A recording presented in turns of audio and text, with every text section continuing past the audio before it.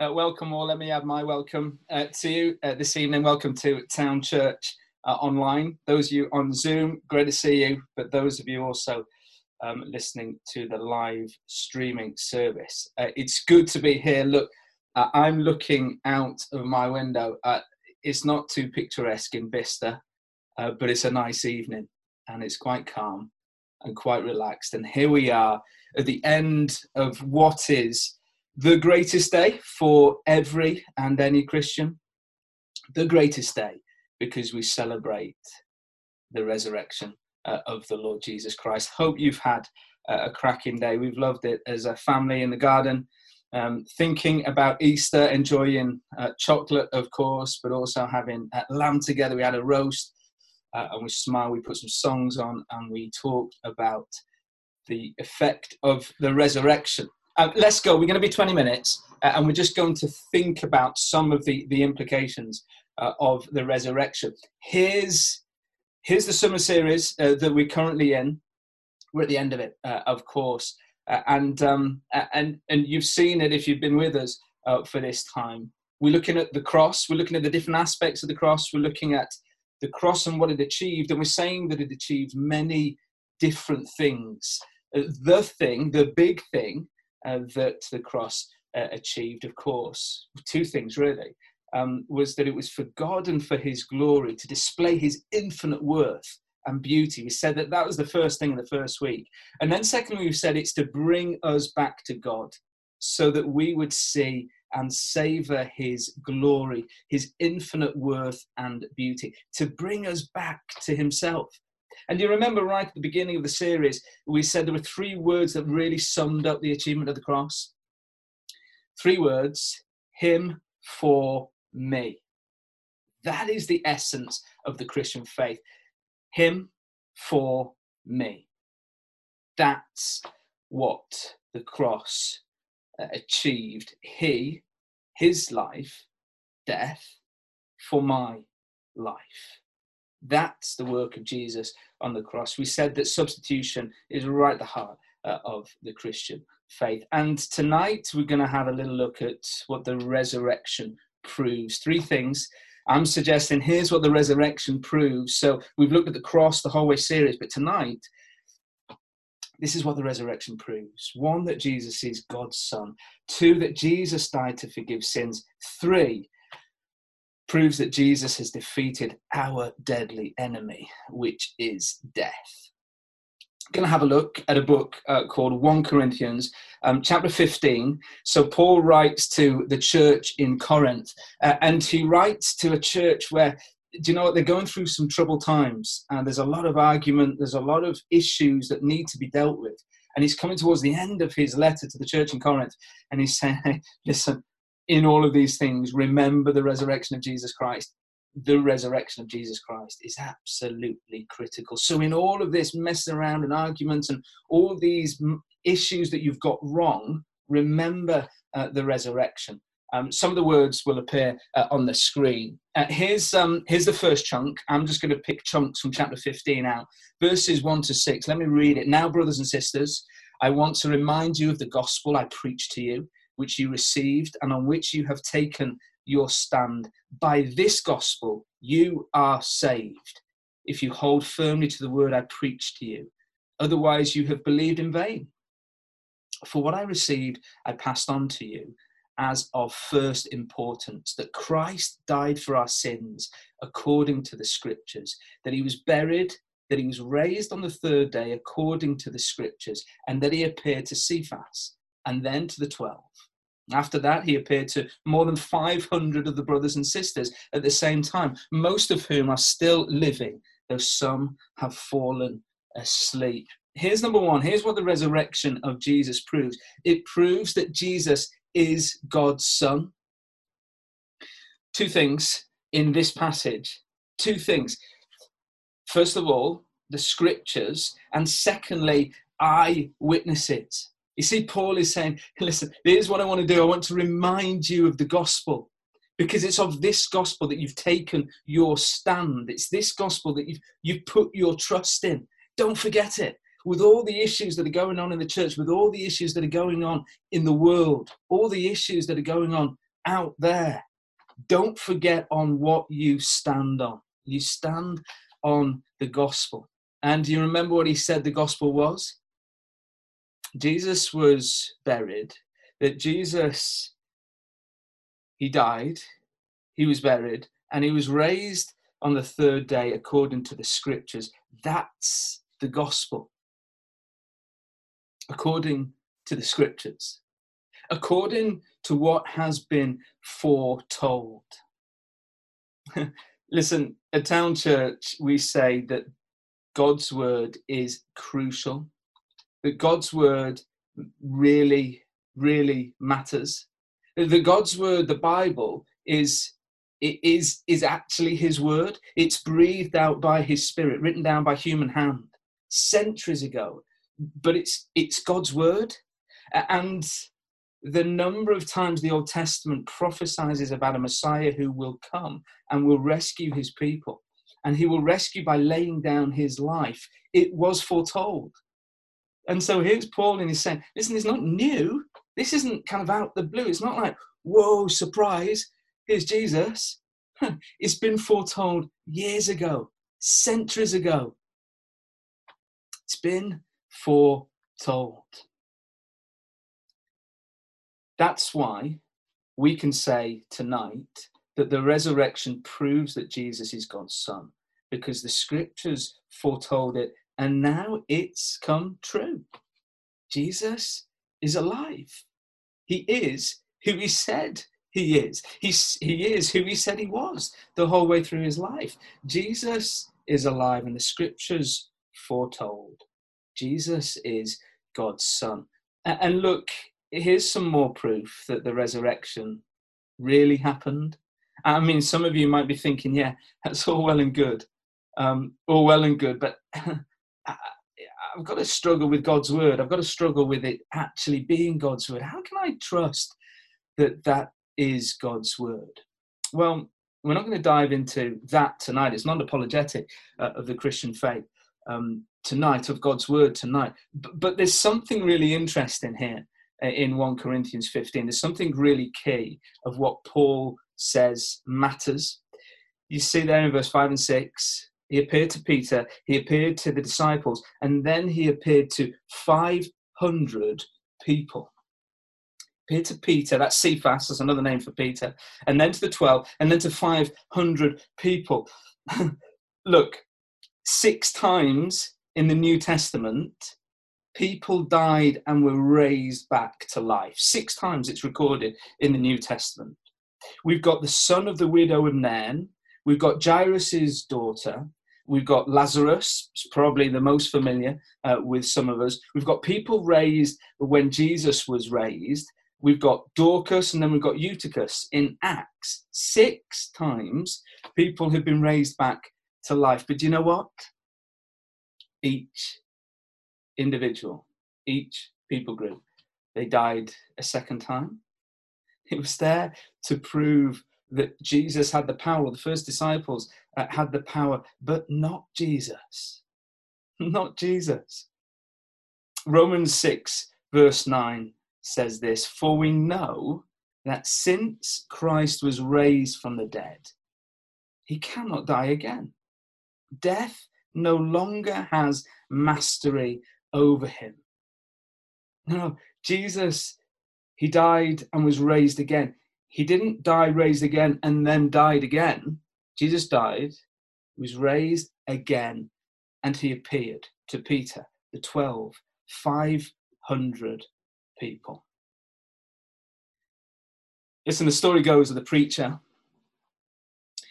who on Easter morning, he took his stand in the pulpit, and he said to his congregation, "I am going to show you something that you will have never seen before.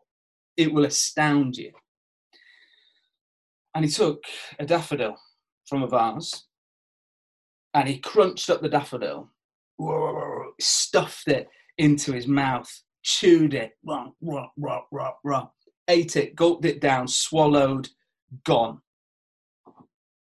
And he turned to his people and says, "Right, imagine if you walked out of the church now and you told a policeman exactly what had happened, what you'd seen.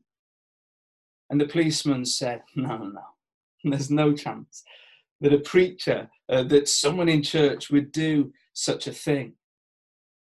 A little boy put up his hand and he said, well, he would have to. He would have to believe us because there are lots of us and we saw it for ourselves. Look, in any court of law, the best evidence is what lawyers call direct evidence. And the best direct evidence would be that of eyewitnesses that saw Jesus actually die. Peter, the disciples, 500 other eyewitnesses. See, the resurrection proves that Jesus is God's Son. The scriptures foretold it, and he's gone, and he has fulfilled the scriptures. And he appeared in his new resurrected body. He appeared to Peter, the disciples, and 500 people. There's evidence, and it proves that Jesus is the Son of God. Oh, we could talk about evidence all night about it, how it stacks up. The resurrection happened, and the resurrection proves that Jesus is God's Son. And there's so much of it. You know, I came across a book early on when I was looking at the Christian faith. Your Verdict on the Empty Tomb. It's a great little read, really helpful in looking at the evidence of the resurrection. If that's you this evening where you're going, oh, I need evidence. Oh, listen, all this guy does, look, he's a lawyer, and he set out to write a book to prove that the resurrection was fake, was made up. And he changed his mind halfway through because the evidence stacked up for the resurrection. Check it out. It's a fabulous book. Hey, listen, secondly, the resurrection proves that Jesus did die to forgive sins. So it proves that Jesus is God's Son, and it proves that Jesus died to forgive sins. Look at these verses a little bit later on in 1 Corinthians 15, verse 12. But if it is preached that Christ has been raised from the dead, how can some of you say that there is no resurrection of the dead? If there is no resurrection of the dead, then not even Christ has been raised. And if Christ has not been raised, our preaching is useless, and so is your faith. Do you get that? Do you get the importance of that? There is obviously some people within the Church of Corinth saying, no, I can't even believe the resurrection. And Paul's saying, hey, listen, if you can't believe the resurrection, look, our preaching is useless. Our preaching has been absolutely in vain. And guess what? So is your faith. So is anything that you believe about Jesus. Throw it out the window if the resurrection did not happen. See what the resurrection is? The resurrection is a guarantee that the cross worked. Everything that we've been looking at in the cross in these weeks preceding today, all the different facets, all the different angles of what the cross achieved, all of those, you can throw them away if the resurrection didn't happen. The resurrection proves that all of those things at the cross did happen. They did take place, and they achieved what they set out to achieve. Look, I know Christmas was a long time ago, but you know what? We've still got bottles of Bucks Fizz in our cupboard. Remember celebrating that on Christmas Day? Now listen, we bought a stack of Bucks Fizz from one supermarket in Bicester, and we bought some from another supermarket in Bicester. I won't let on which ones, you can probably guess. We tried to take some bottles back in vain. Did not work. Why? Because I bought the bottles, and of course I threw the receipts away. Of course we're going to drink that much Bucks Fizz on Christmas morning. I told myself, I told my wife, I told one or two others. We got through about one bottle. I had 11 left.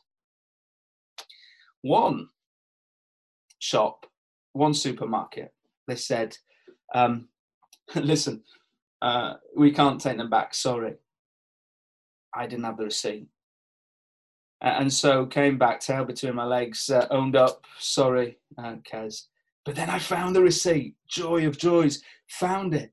And I went back and I pleaded. I said, listen, look, here's the receipt. And you see the bottles I bought here at your supermarket. You know that these are the bottles that I bought. Will you take them back? And with a bit of controversy over the whole situation, saying, oh, we don't let food supplies back after Christmas. Then the manager came in and my wife came in, and it was a big meeting in the supermarket. Hey, there we go. Receipt really matters. What is a receipt? A receipt for a purchase is a guarantee that we bought these bottles here. See what the resurrection is about the cross? It's a guarantee that all of those things that we've been looking at in this series about the cross, that Christ is the slain Lamb of God. It's true. Here's the guarantee. Here's the proof. When we looked at Christ as the liberator, he brings freedom. It's true. The resurrection is the guarantee. It's the receipt that says, done deal, because Christ is alive. Jesus has forgiven your sins if you trust in him. No guilt in life. Jesus has forgiven your sins. The resurrection is absolute certainty that the cross of Christ worked. Look, two other verses that I think are super helpful. Ephesians 1 verse 7, look at that. In him we have redemption through his blood, the forgiveness of sins in accordance with the riches of God's grace. The resurrection smacks and goes, it's right. It's absolutely bob on. Look at John 3:36. Whoever believes in the Son has eternal life. This is what the cross achieved. But whoever rejects the Son will not see life, for God's wrath remains on them. See what the cross did, another angle of the cross which we didn't look at. Jesus is the propitiator. Jesus is the one who stands in my place and takes the wrath of God so that I don't have to. You see that in John 3:36. I have eternal life, but whoever rejects the Son, whoever does not believe in Jesus, that he took the wrath of God on his shoulders, well, then they have God's wrath remaining on them. The resurrection proves that the wrath of God was on the shoulders of Jesus and not me. Oh, today is a wonderful day. A wonderful, wonderful day. Look, a famous preacher asked 4 questions. Is forgiveness necessary? Yes. Look at Jesus at the cross. Look what he went through. Is forgiveness possible, the preacher asked? Yes. Look at Jesus on the cross. His blood shed is God's pledge to us. Is forgiveness just? Yes. Look at Jesus on the cross. God did not make light of sin. The judge allowed himself to be judged in our place. It's Jesus, him for me. And then the 4th question, is the forgiveness through Jesus sufficient to take away our sins? The answer is the resurrection. In the resurrection is yes, yes, yes. Jesus was delivered over to death for our sins and raised to life for our justification. Done, dealt with.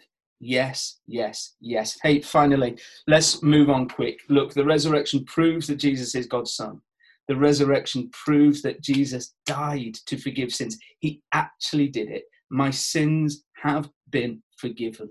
Wonderful joy. Thirdly, the resurrection proves Jesus has defeated our deadly enemy, which is death.